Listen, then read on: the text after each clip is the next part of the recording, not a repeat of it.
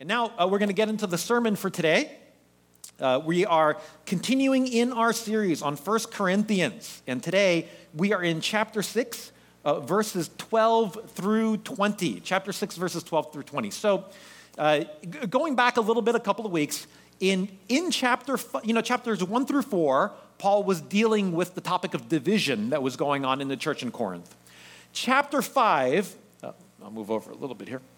Chapter 5, he turns his attention to a case of sexual immorality that was happening in the Corinthian church. In particular, there was a man who was sleeping with his father's wife, ostensibly his mother-in-law, something like that. There was this case of sexual immorality in the church, and Paul was really flabbergasted that the Corinthians were allowing this. And not only were they allowing it, they were brazenly thinking that it was okay because they were such spiritual people that things like this didn't really matter. And Paul says, no, you should be judging this person, meaning, as Christians, we're called to discern what's right and wrong.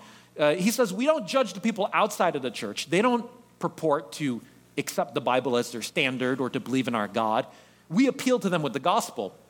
But within the church, we do hold each other to the standard of the Word of God and what it means to be a disciple of Christ and to follow Jesus. That is something that we do. And you guys should be holding this man to that standard. You should be judging him, and you actually should tell this person he is not a part of the church in the hopes of waking him up to the severity of his lifestyle. Now, in chapter 6, verses 1 through 11, last week, Paul says, now, you're not judging properly in the church. You should be, but in fact, what you're doing is you are taking your church issues and you're bringing them to secular judges out in the Greco-Roman courts, which is ridiculous. So you should be making judgments about what's right or wrong within the church. You're not doing that. And you're taking your personal issues and you're bringing them to judges who don't know God. You guys have totally flipped this around. As a church, you should be making discernments about what's right and wrong, even when brothers or sisters have disagreements with each other, not taking each other to court, suing each other. This is crazy. So they were getting that all wrong. But Paul, after talking about lawsuits, he's not done with this topic of sexual immorality. So he goes back to it now in the second half of chapter 6. And that's what we're looking at today. I'm going to read through 12 through 20. All of it now, and then we'll go back and we'll go through this a little bit at a time. So Paul says here, all things are lawful for me, but not all things are helpful. All things are lawful for me, but I will not be dominated by anything. Food is meant for the stomach, and the stomach for food, and God will destroy them, both one and the other. The body is not meant for sexual immorality, but for the Lord, and the Lord for the body. And God raised the Lord and will also raise us up by his power. Do you not know that your bodies are members of Christ? Shall I then take the members of Christ and make them members of a prostitute? Never! Or do you not know that he who is joined to a prostitute becomes one body with her? For, as it is written, the two will become one flesh. But he who is joined to the Lord becomes one spirit with him. Flee from sexual immorality. Every other sin a person commits is outside the body, but the sexually immoral person sins against his own body. Or do you not know that your body is a temple of the Holy Spirit within you, whom you have from God? You are not your own, for you were bought with a price. So glorify God in your body. This is the word of God. So apparently, in Corinth, in the church in Corinth, there were certain sayings or slogans that they had. One of them was, all things are lawful for me. That was a popular saying that they had. What do they mean by this? All things are lawful for me. Well, the background of this is that the people of God for thousands of years, since God called the people out of Egypt and brought them out of slavery and gave them his commandments at Mount Sinai, the people of Israel, the people of God, were called to follow the commandments of God. And there were hundreds of them, hundreds of commandments. What you could and you couldn't eat. You couldn't eat pork or shellfish and different things. You had to be careful about certain things in your home in terms of mold or mildew, and not just your home, but also your body in terms of skin diseases. There are regulations about what types of animals could be brought as a sacrifice before God. There were certain festivals and days and different things that they had to observe, and they had to go to Jerusalem 3 times a year. All the men had to do that. There were all of these laws, hundreds of them, in fact, that the Israelites had to keep. Now, when Jesus came, he fulfilled the law so that the law no longer needed to be kept in that way. Because the entire Old Testament law, as Jesus said to his disciples, was written about him. They were all meant to be a living example to the people of Israel and to the world of what it meant to follow God, of who God is and who we are and our need for a Savior, and how Jesus is the Messiah that we're all looking forward to, we should be waiting for, and would one day come and truly somehow get forgiveness of sins for us. That's what the whole law was pointing forward to. So when Jesus came, when he finally came 2,000 years ago, and he died upon the cross for our sins and was raised on the third day for our righteousness, the law was fulfilled, and there was no longer a need for the Old Testament law. Now it was about following Jesus as Lord and Savior, walking with God. So the Corinthians were well aware of this. So this is their slogan. This is where it came from. All things are lawful for me. I don't need to be kept under the law of God anymore from the Old Testament. Now I have freedom. Now I have this liberty. We're not under that old covenant anymore. Now Paul would agree with that. He certainly would agree with that. Just read Galatians, and you'll know that Paul says we no longer live under the law, circumcision, what we eat, all of these things. We're no longer under that. But that doesn't mean it's a free-for-all. It doesn't mean we do whatever we want. This freedom, all things being lawful for me, this freedom that we have must also be kept in alignment with the Spirit of God. We are free, yes, free from the law, but now we walk according to the Spirit of God. So he says, yes, all things are lawful. You can eat pork, thank God. You can eat shrimp, thank God, thank you, Lord. But not all things are helpful. I'm not talking about pork or shrimp there, although it could be possibly true. But Paul says, but you could do all things, you have freedom, but you still need to ask, is it helpful, what you're doing? Is it beneficial? At the end of the day, does doing what you're doing, even if there's no more law about it, does it help you to become more like Christ? Does it help other people become more like Christ? Does it expand the kingdom of God? Is it something that is pleasing to the Lord? Is it something that at the end of the day is beneficial and helpful to all things related to following our Lord? We still need to be thinking that way. For example, any job is lawful for you. It's okay. I mean, aside from like joining organized crime or something like, you know what I mean, right? Like most jobs are okay. The Bible doesn't say you should become a doctor or a teacher or a nurse. It doesn't talk about any of that. There's a freedom in terms of what you do as a job. You could choose what you want to do. But that doesn't mean every job will be helpful or beneficial for you.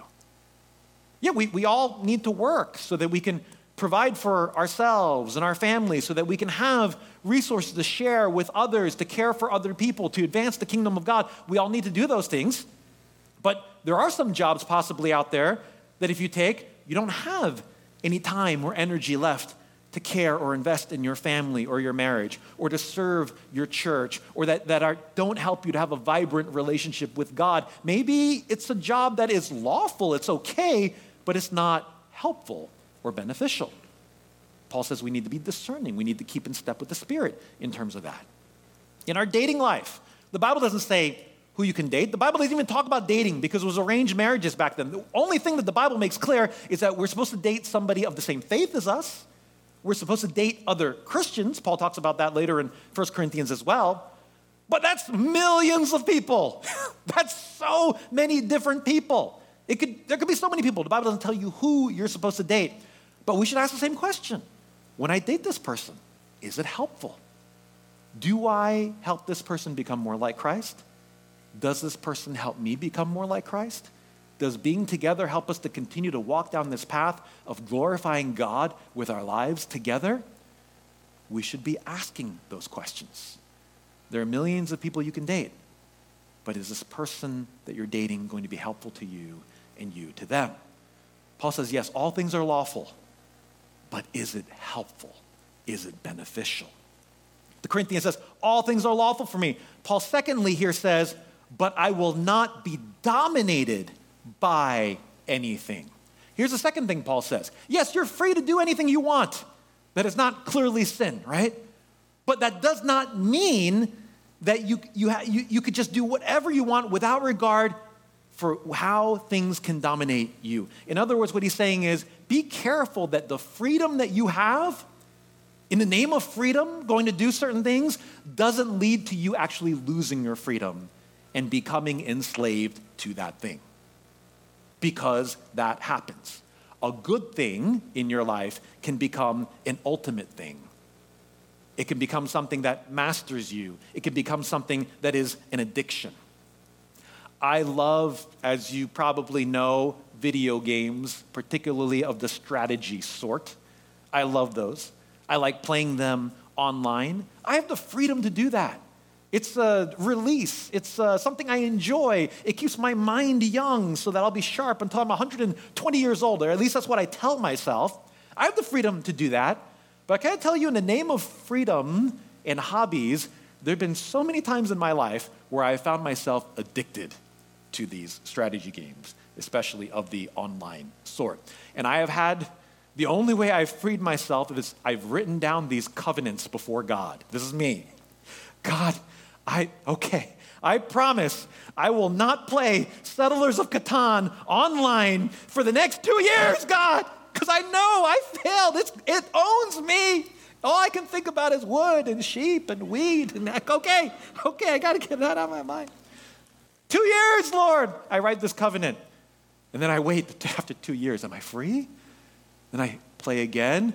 And then after 3 months, oh man, here it is again. God, in 5 years, I won't play. I've had that over and over in my life.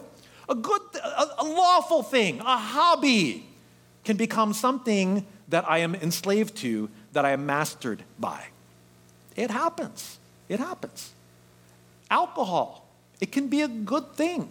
It can be something we thank God for. It can be a wonderful thing to be enjoyed.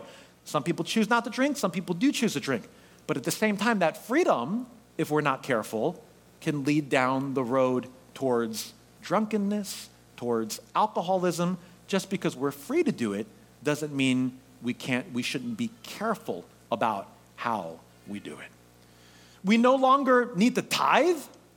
Like in the Old Testament, I don't know if you come from a church, maybe they said you need to tithe, you need to give 10%. And I don't agree with that, because the Old Testament, that was Old Testament law. And when Jesus came, we don't need to tithe anymore. That's Old Testament law.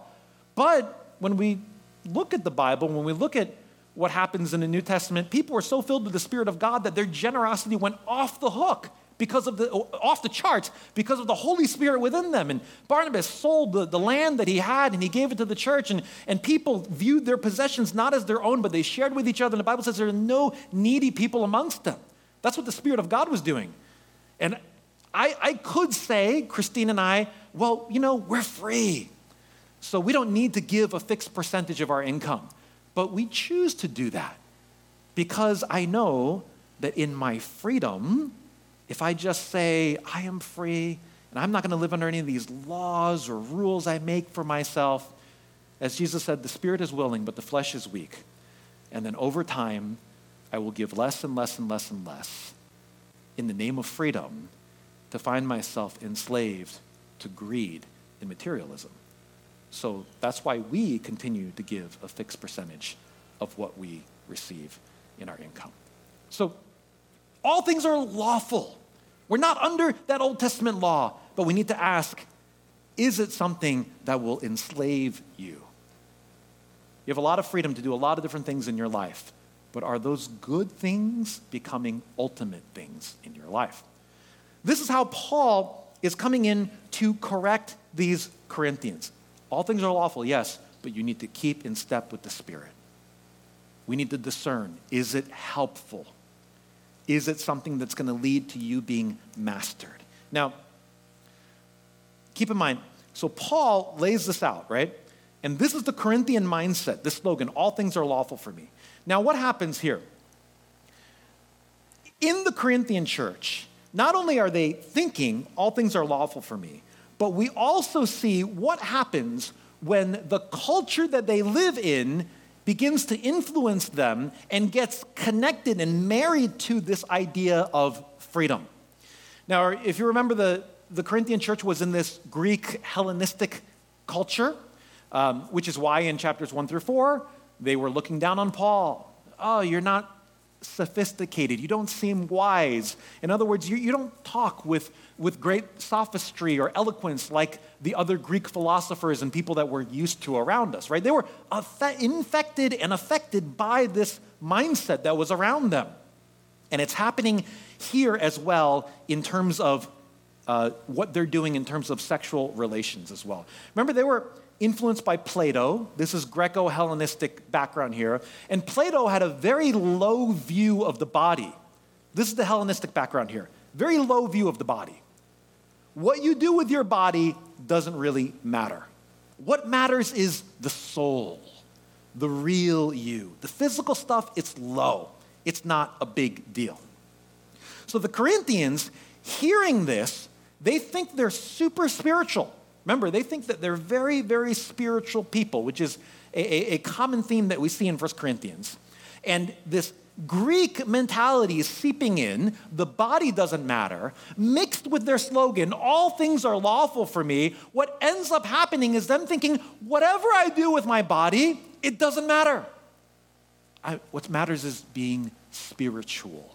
That's what really matters. All things are lawful for me. It doesn't matter what I do with my body. In fact, including sexual immorality.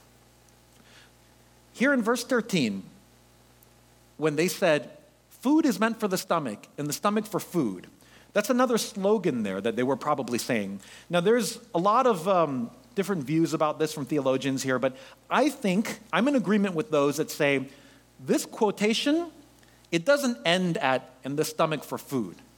That end quote there actually belongs over here.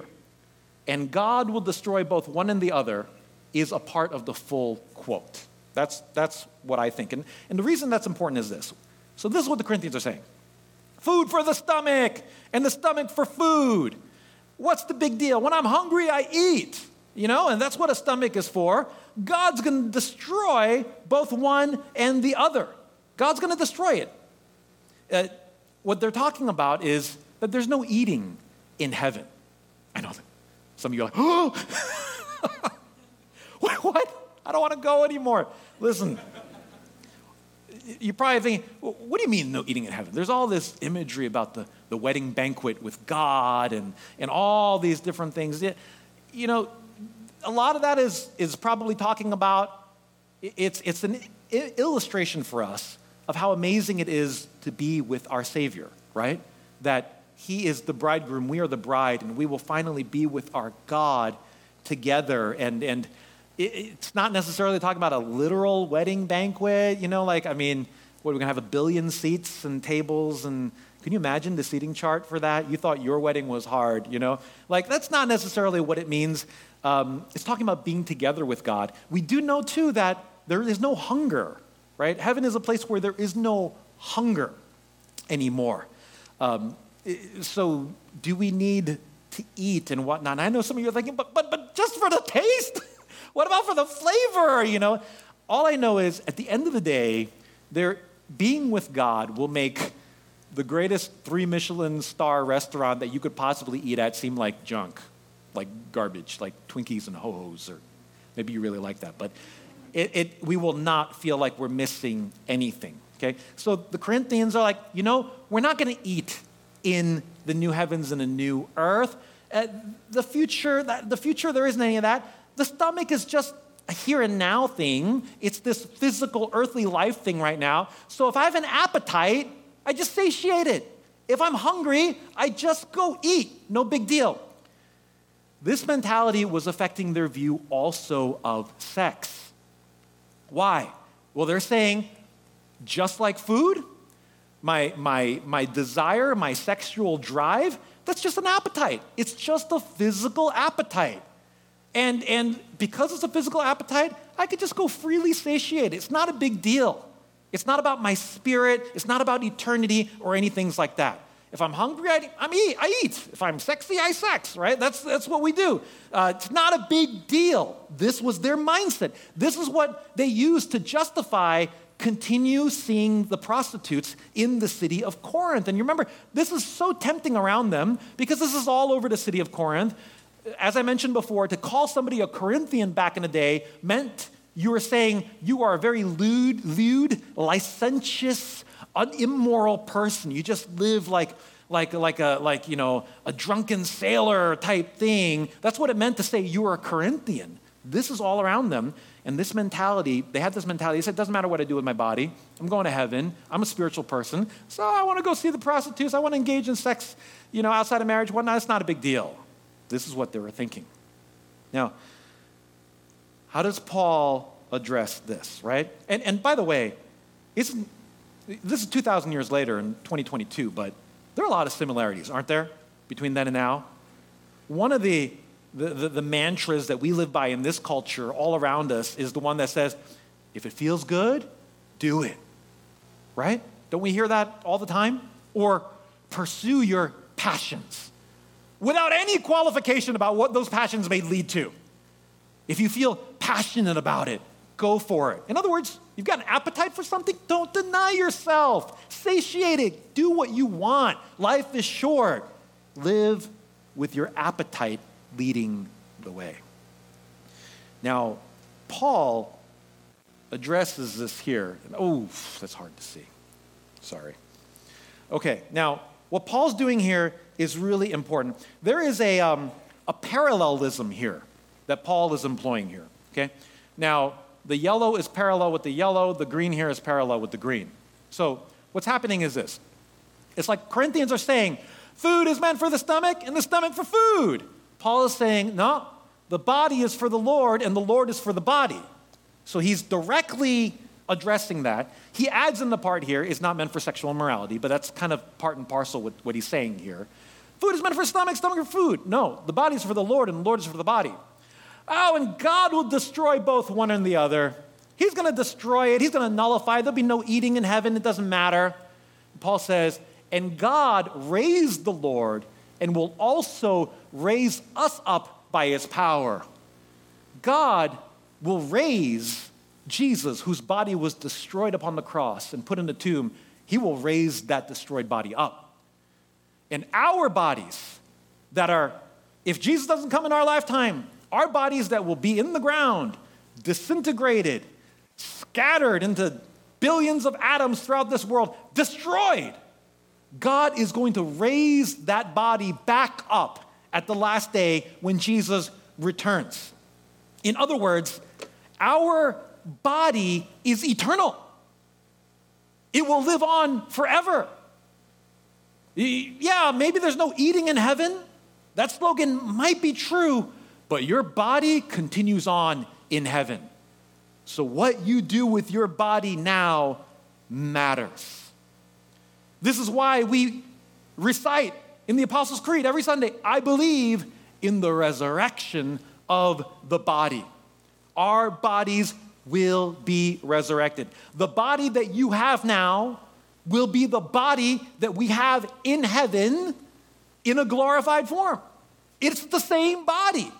I know it's another what? You tell me, same body? Oh, man, are you kidding me? You're really, really hurting me today, Ulysses. I was really picturing that six-pack. Gosh, in heaven and a few pounds lighter. Maybe. Our body will be glorified. So we're going to be pretty happy with it, I'm sure, whatever that ends up meaning. But the point is, it's the same body. It's not a different body. It's your body now, but in a resurrected, glorified form. Just like this earth. God isn't going to destroy the earth. God is going to renew the earth. And we're still going to be on the earth, but it's going to be in a renewed way that it was meant to be without the effect of sin. It will be like Eden, but in the entire planet. So Paul's saying, your body will be with God for eternity. It's not just a now. It's not this low Platonic view of it. We need an eternal view of the body. That changes things, doesn't it? You know, when you rent a car, I don't know about you, but when I rent a car, and I always do I'll fill up the gas myself because I don't want to pay the extra for them to fill it up. And when I'm going back to drop it off and I got to go fill up gas, do you know what gas I get? The cheap gas. I get the cheap gas. The cheapest deli Quickie Mart gas that I can get. Why? Because it's not my car. It's not my car. I don't want to spend more money. I get the cheap gas. You know what I do when I see a speed bump? When it's not my car, when it's a rental? I may slow down a little bit, but I might fly over that speed bump. Might catch a little bit of air because I got somewhere to go.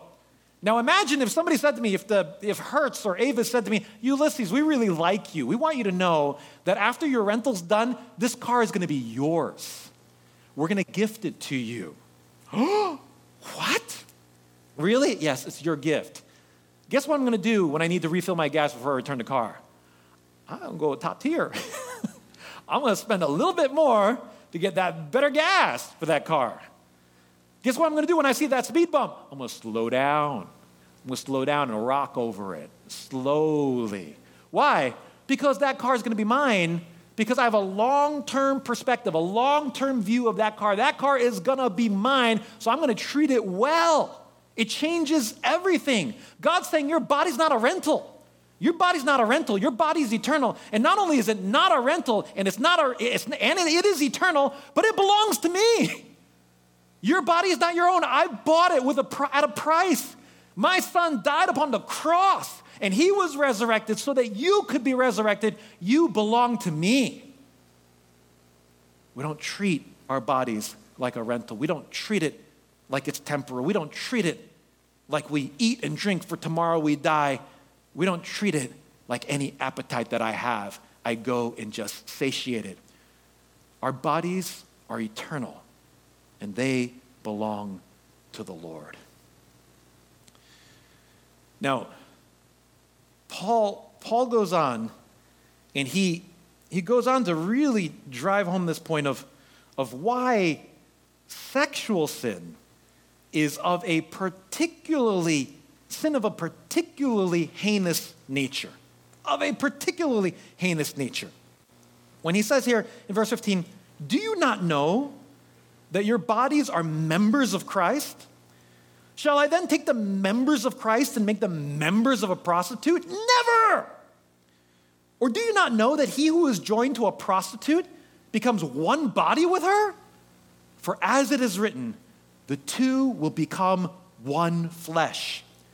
But he who is joined to the Lord becomes one spirit with him.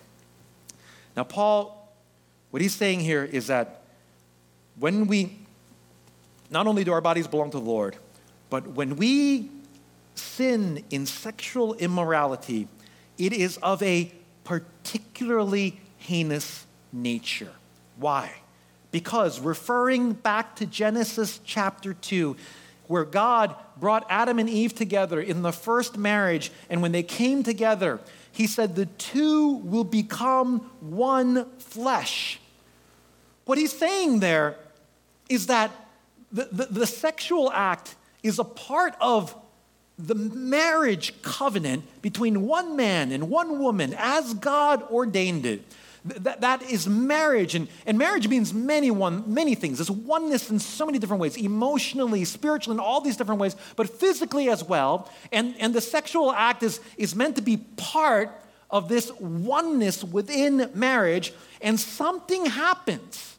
So in the sexual act, it is connected to this oneness. Something happens that is more than just a physical act. Something happens that is holistic, that is emotional, spiritual, that is, to use another word, mystical in some way. Something special is happening in sexual relationships. That's got to be what Paul is saying here.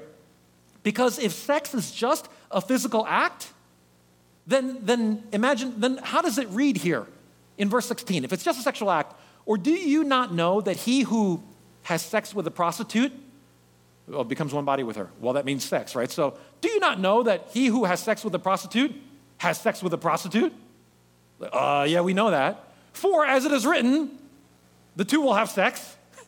If that's two becoming one, if all it means is sex, the Corinthians were like, yeah, we know that, Paul. We understand that when we see a prostitute, we're just having sex. Right? That's not what Paul is saying.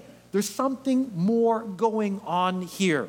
There is a oneness of a particular sort that is supposed to happen within the act of sex. It's supposed to happen within marriage that is deeply profound and meant for the context of marriage. In verse 17, Paul, on the flip side of this, talks about our relationship with God, and he says that when you're a Christian, we are one spirit with God. Now, that's not a pantheistic statement. That doesn't mean we become God and we are divine. No, but in some crazy, deeply profound way, there is a oneness between us and God where the Bible literally describes us as being the body of Christ. We're the body of Christ. Christ is the head. We're his body. How does that union work? We don't know, but it is deeply profound. So Paul is saying, are you going to take the body of Christ, members of the body of Christ, and unite them in oneness with a prostitute? Are you going to take people who are one with God in the Spirit in some deeply profound way and through sexual relations make them one with another person who is not your spouse? Are you going to do that? No, we cannot do that. Perhaps one of the best verses that kind of explains this profundity. Let me read from Ephesians chapter 5. It says this: in the same way, husbands should love their wives as their own bodies. He who loves his wife loves himself. For no one ever hated his own flesh, but nourishes and cherishes it. Notice, it's when I love my wife, I'm loving me. We're one flesh. And then he continues, just as Christ does the church, because we are members of his body. Therefore, a man shall leave his father and mother and hold fast to his wife, and the two shall become one flesh. And now here's the real kicker here. This mystery is profound, and I am saying that it refers to Christ and the church. What Paul is saying here is that marriage, earthly marriage, between one man and one woman in this covenant relationship, even at its very best, what it's meant to do, marriage, is to show the world what it is like to be in a relationship with God, what it is like to be loved by God, what it is like to be in a covenant relationship with God. When we say, till death do us part, it is like God saying, I will never leave you, I will never forsake you. That's what it means to be in a relationship with God. Marriage on this earth, even the very best marriage, is but a shadow that is meant to reflect what it is like to be with God. And to finally, when Jesus returns at the wedding banquet of the Lamb, to be reunited with our God. Jesus as the bridegroom and us as the bride. Paul is saying marriage reflects that. Marriage points to that. And to take sex outside of the oneness of marriage, it is so anathema. It is so contrary to what marriage is about. To to break my covenant with my wife and sleep with somebody else I'm not in covenant with would be like God saying, I was in covenant with you. You were my children, but I'm not really feeling it today. I know you believed in Jesus and we made that whole covenant thing, but I'm just not feeling you today. I think I'll make those people my children over there. Or you know what? Humans, so 2000s. I'm going to make birds my covenant beings. The birds, sorry humans. What about the Jesus thing? And I believed, and covenant schmovenant. Could you imagine God saying that? No, God would never, ever say that. He's in covenant. He'll never leave us nor forsake us. That's the covenant love of God. That's what love within marriage. All of marriage is meant to display. Even sex, the intimacy of it, the love between a husband and wife, all of it is meant to display a picture of our deepest desires and wants and needs.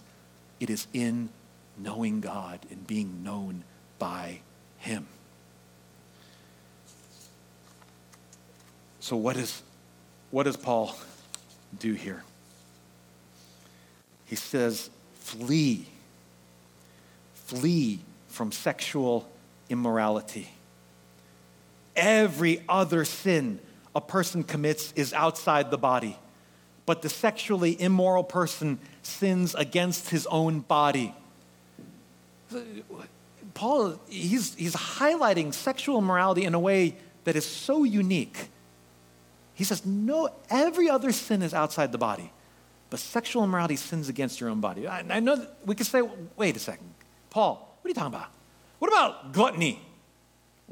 Aren't I sinning against my temple? Gluttony? What about drunkenness, debauchery? Isn't that also kind of hurting my body? Singing? What about suicide? When I hurt my body in that way, aren't those sins against my body? What Paul is saying here is, yes, those are things that are hurtful towards our body. Those are things that are, there's truth in that. But what Paul is saying, there's nothing like this in terms of the two become one nature of it, that it is meant to display and how it works within the economy of God. And to make things more awkward, Paul says, do you not know that your body is a temple of the Holy Spirit within you, whom you have from God? He's saying to the Corinthians, don't you know God is within you in some way through this oneness? The Spirit of God dwells within you. So when you engage in sexual immorality with somebody else who's not your spouse, the Holy Spirit is with you and awkward, right, Paul? It's like you ever watch a movie with your parents and some kind of racy scene comes on or some sexually charged scene comes on and you're like, oh man, this is really, really awkward. Oh gosh, right? You know what I'm talking about? It's like Paul, he's like, Holy Spirit is within you. How can you take yourself and join yourself to somebody else in sexual immorality? C.S. Lewis, he said this in the Screwtape Letters, the truth is that wherever a man lies with a woman, there, whether they like it or not, a transcendental relation is set up between them, which must be eternally enjoyed or eternally endured. There is something about sexual relations, sexual immorality that is different. It's just different. I've been married to Christine for 16 years. We have a happy marriage. God forbid one day I cheat on my wife. God forbid. And could you imagine if I went to Christine and I said, honey, I'm sorry, I've been unfaithful to you, I've cheated on you. But I want you to know, it was just physical. Just physical. I don't love her, this other person. I don't love her. I don't have any feelings towards her. My heart is for you. I love you. It was nothing. In fact, I don't even know her name. I don't even know her name. Would that make it okay or less bad? Because it was just physical? That could very well be the end of our marriage. Why? Because it's not just physical, because there is something there within sexual relations that is different, that is not like any other sin. Talk to anybody who has been a victim of sexual violence, sexual assault, and say to them, oh, don't worry, you'll physically heal. It's, like just like other bumps and scrapes and cuts and broken bones that you've had, it'll heal over time. You'll be okay. Is that the way we would approach it? Absolutely not. We know that the trauma from sexual violence can be so deep. And there's a reason for that. Because somebody took something that is designed in a beautiful way by God and used it as a weapon against somebody. Something so deep and scarring happens with that. Friends, through Christ, there can be healing and forgiveness and healing for adultery, healing for sexual violence that people experience. But it is a difficult, painful, long road of healing. And there is a reason for that. This is why Paul says, flee. Flee from sexual immorality. Don't walk, run when you experience it. Don't mess around with it. Don't play with fire. Be like Joseph, who when Potiphar's wife grabbed his robe, said, come to bed with me, Joseph was like, oh, out of my robe, right? And ran out the door. He ran. He didn't say, can we talk about, no, we shouldn't. Hey, you're really stretching my cardigan there. No, he ran. He ran out the house. He didn't sit there in it. He didn't mess around with it. He fled from it. Brothers and sisters, what does that mean for us? It means being diligent about compromising situations with your significant other. Situations or environments that lead to temptation. You know what they are. Talk about them. Discuss how to put up safeguards, how to guard your relationship until marriage. Maybe you're married and you're talking a lot with somebody at work or at the gym, and maybe of the opposite sex, and maybe a little bit too much. And you know it's maybe a little bit too much, maybe getting a little too close, maybe a little bit too emotional. You're treading that fine line there. Cut that off. Flee from it. Doesn't matter if it's awkward. Run. Don't mess around with that. If that app is tempting you in ways that you know it shouldn't be, get off that app. Get off that app. Of course, pornography, which leads to deeper and deeper sexual immorality. Grab a brother, grab a sister today, somebody of the same gender, and say, hey, I need to share something going on with you in my life. Could you pray for me? A safe person. Confess your sin. Always a fleeing. Don't walk. Run. Because there is too much at stake here. To conclude here, Paul says, you are not your own, for you were bought with a price. So glorify God in your body. Brothers and sisters, when we say no to sexual immorality, when we say, I'm going to wait for marriage, for sex, when we say that, when we choose to live according to God's word and not according to the culture around us, whether it's a Greco-Hellenistic culture or the culture of 2022, the culture of America and the Bay Area, wherever you may find yourself, when we choose to walk according to God's word, we glorify God in our body. By living that way, it brings glory to God. God is so pleased with that. It says to God, it says to this world, God is worth it. God's ways are true. God is to be trusted. God is the ultimate standard by which I live, and it brings glory to him. It brings glory to God. When you commit with your boyfriend or your girlfriend, even your fiance, yes, your fiance, to save sex until marriage, you bring glory to God when you do that. It brings glory to God. When you guard your marriage by investing in it and not letting yourself look elsewhere for emotional intimacy or connection, you bring glory to God. When you scorn the ridicule of the world, when they say, what, saving yourself for marriage? Are you kidding me? You're like the 40-year-old virgin, Steve Carell. You're like such a prude. Are you crazy? What are you talking about? What about sexual chemistry? How do you know this and all that? But when you scorn the ridicule of the world and you save yourself for the design of God, you bring glory to God. You glorify God with your body. When you say, I will live in such a way in my singleness, and when I'm married, in my marriage, I will live in such a way, I will love my wife, the wife will respect her husband, and we'll show the world the beauty of what marriage looks like and where sex belongs and all of these things, and it will bring such incredible glory to God. Because Bay Area, this place talks about, we're the forefront in America of polyamorous life and this, free, open relationships. Corinth, man. It's Corinth. It doesn't lead to fulfillment.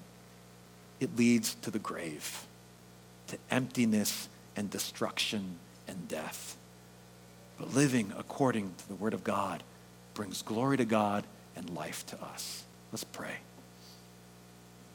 Would you stand with me? Invite the worship team up. I just want to invite you, let's just take this moment while the Word of God is fresh, and let's just come before the Lord in prayer. And, if there's something, I pray that there is, I believe that there is for everybody here, there's something that you want to bring before the Lord that God is convicting you of. Maybe it's cutting off something that you're doing in your life. Maybe it's a commitment to, hey, I'm going to talk to my significant other about how we can really guard and keep the marriage bed pure until we're married. Maybe it's investing in your marriage and seeking the oneness that God has designed for you, not letting your heart drift. Maybe it's grabbing somebody today and confessing, have been struggling with lust and pornography, and that's something men and women struggle with. I don't know, whatever it is. Maybe it's saying, I'm going to flee. I'm going to flee today. I got to take radical action. I can't wait anymore. Don't wait, brothers and sisters. Don't wait. If there's something, don't say, that was an interesting message by Ulysses. Let me think about that a little bit. Don't think. I'm not saying don't think, but don't think. Flee. Don't wait. When you wait, it grows cold. Your heart, the devil wants to say, just put that one on the back burner. It's a good idea. Let's come back to it. That's what he says. Flee. Paul doesn't say that all the time. With this, he says it. He says, flee. Run from this one, brothers and sisters. If you're not a Christian, I don't know what you're looking for. Maybe you're looking for love in this world. I'll tell you this. The love that you really need deep down is you need to know your Savior, Jesus Christ. You need to know the God who loves you, who gave his son on the cross for the forgiveness of sins. And if you would trust in him as your Savior, everything that you're pursuing in this world, it is like garbage. It is a shadow compared to the love of God. That's what you're really missing. Let's come before the Lord. Let's just bring our hearts to God, whatever it may be. Feel free to pray. Feel free to, if you want to get on your knees, if you want to spread out a little bit, let's just come before the Lord. You can pray out loud. You can pray silently. Just don't let this moment pass us by. Let's pray. God, we want to glorify you in our bodies. We want to be a pure and holy church.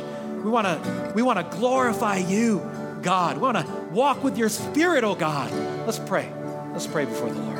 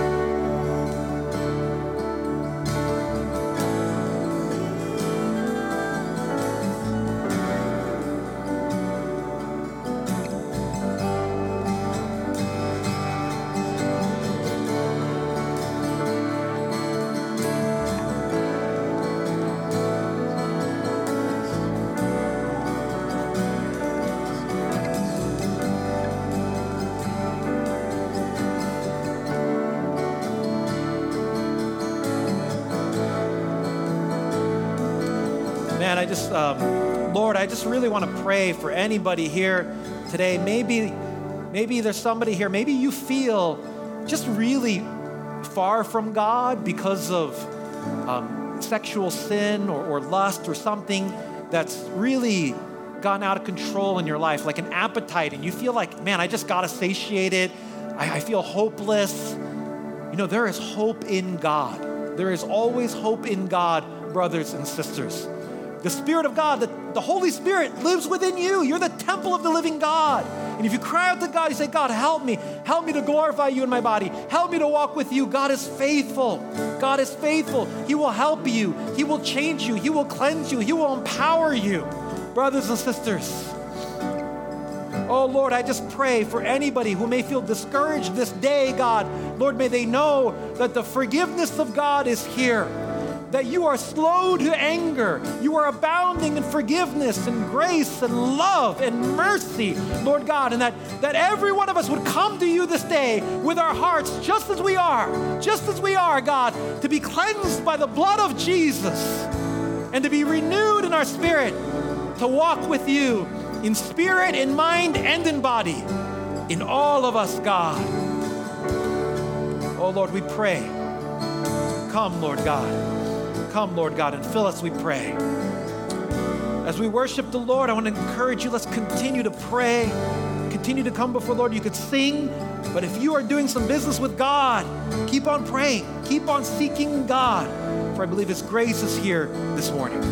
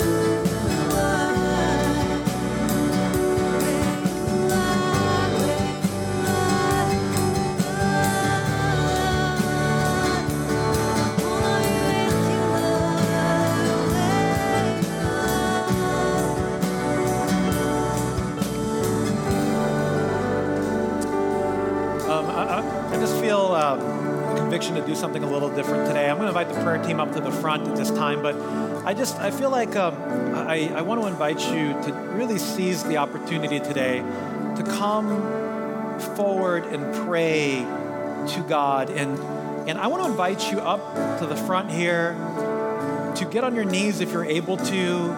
And if you just have a desire in your heart today, there's a conviction, God, I want to glorify you in my body. I want you to be my Lord. And whether that's about purity and the things I was talking about today, or it could just be this freedom. Freedom's gotten out of control. And in the name of liberty, maybe a hobby's taking over your life or something's too much. It could be anything. But if there is a conviction within you, man, I don't want to be dominated by anything. I want to walk in purity, whatever it might be. I want to invite you to not miss this opportunity, just to come up, to get on your knees if you're able to, and pray and seek God. And I'm going to ask the prayer team to just walk around and pray for people. I'm going to be here on my knees. I need prayer, so prayer team, please pray for me. I'm up here because I want to get prayer. But I just want to take this moment. If you just feel convicted to do that, just come on up and just seize this opportunity just to come before the Lord and say, God, help me. I want my body. I want it to glorify you in the way that I live. Don't miss this moment. If you hear God's voice, don't harden your heart. I encourage you just to come up, just to pray and seek God as the worship team continues to lead us.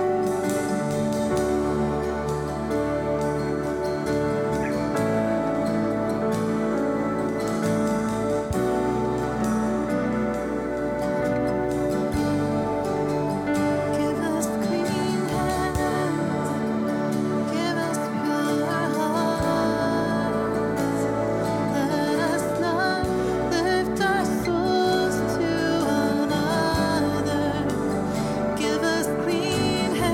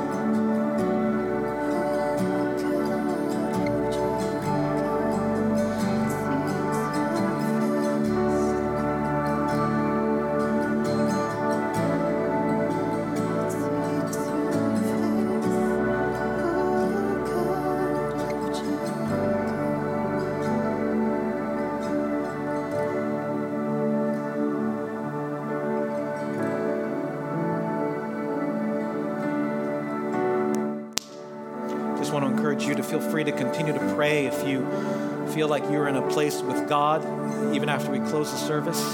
If God's doing something, grab a hold of it. Maybe grab somebody else and tell them, this is what God's doing in me. Pray for me.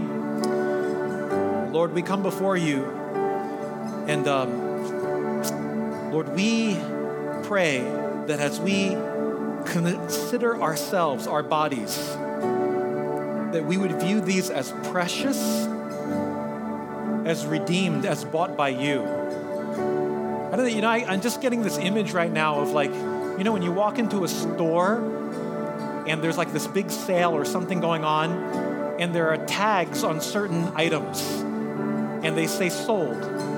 They belong to this person. And when you go over and you don't see one of those tags, and you're just looking at it, and a clerk or somebody comes by and says, sorry, that's sold. That belongs to somebody else. And you're like, oh, okay, hands off. I pray that we would see ourselves, our bodies in that way. We belong to the Lord. We've been bought. We belong to Him. Hands off, world. Hands off anything that would taint and corrupt this body that belongs to the Lord, that God will resurrect and renew. I'm going to live like God's already bought it. It belongs to Him through the blood of His Son. Oh God, Lord, help us to live holy lives, pleasing to you. Give us the conviction to pursue holiness in all of our relationships, to pursue purity, in our singleness, to pursue the beauty of marriage in our marriages, God. Oh, Lord, we pray, God, and we believe that as we do this, it shines a light brightly in this world. Regardless of what the world says, if they scorn, if they laugh, whatever, Lord, we are the light. And Lord, we pray that the world in its brokenness and in its unending appetite that can never be filled, those around us would come and see what you offer through your Son. Even marriage, that utmost desired thing in this world, is but a shadow of what it is like to be with you. Oh God, may the world develop a hunger for that when they see the way that we live with you. And now receive the benediction. May the grace of our Lord Jesus Christ and the love of the Father and the fellowship of the Holy Spirit be with all God's people who will live now in light of eternity, from now and forevermore.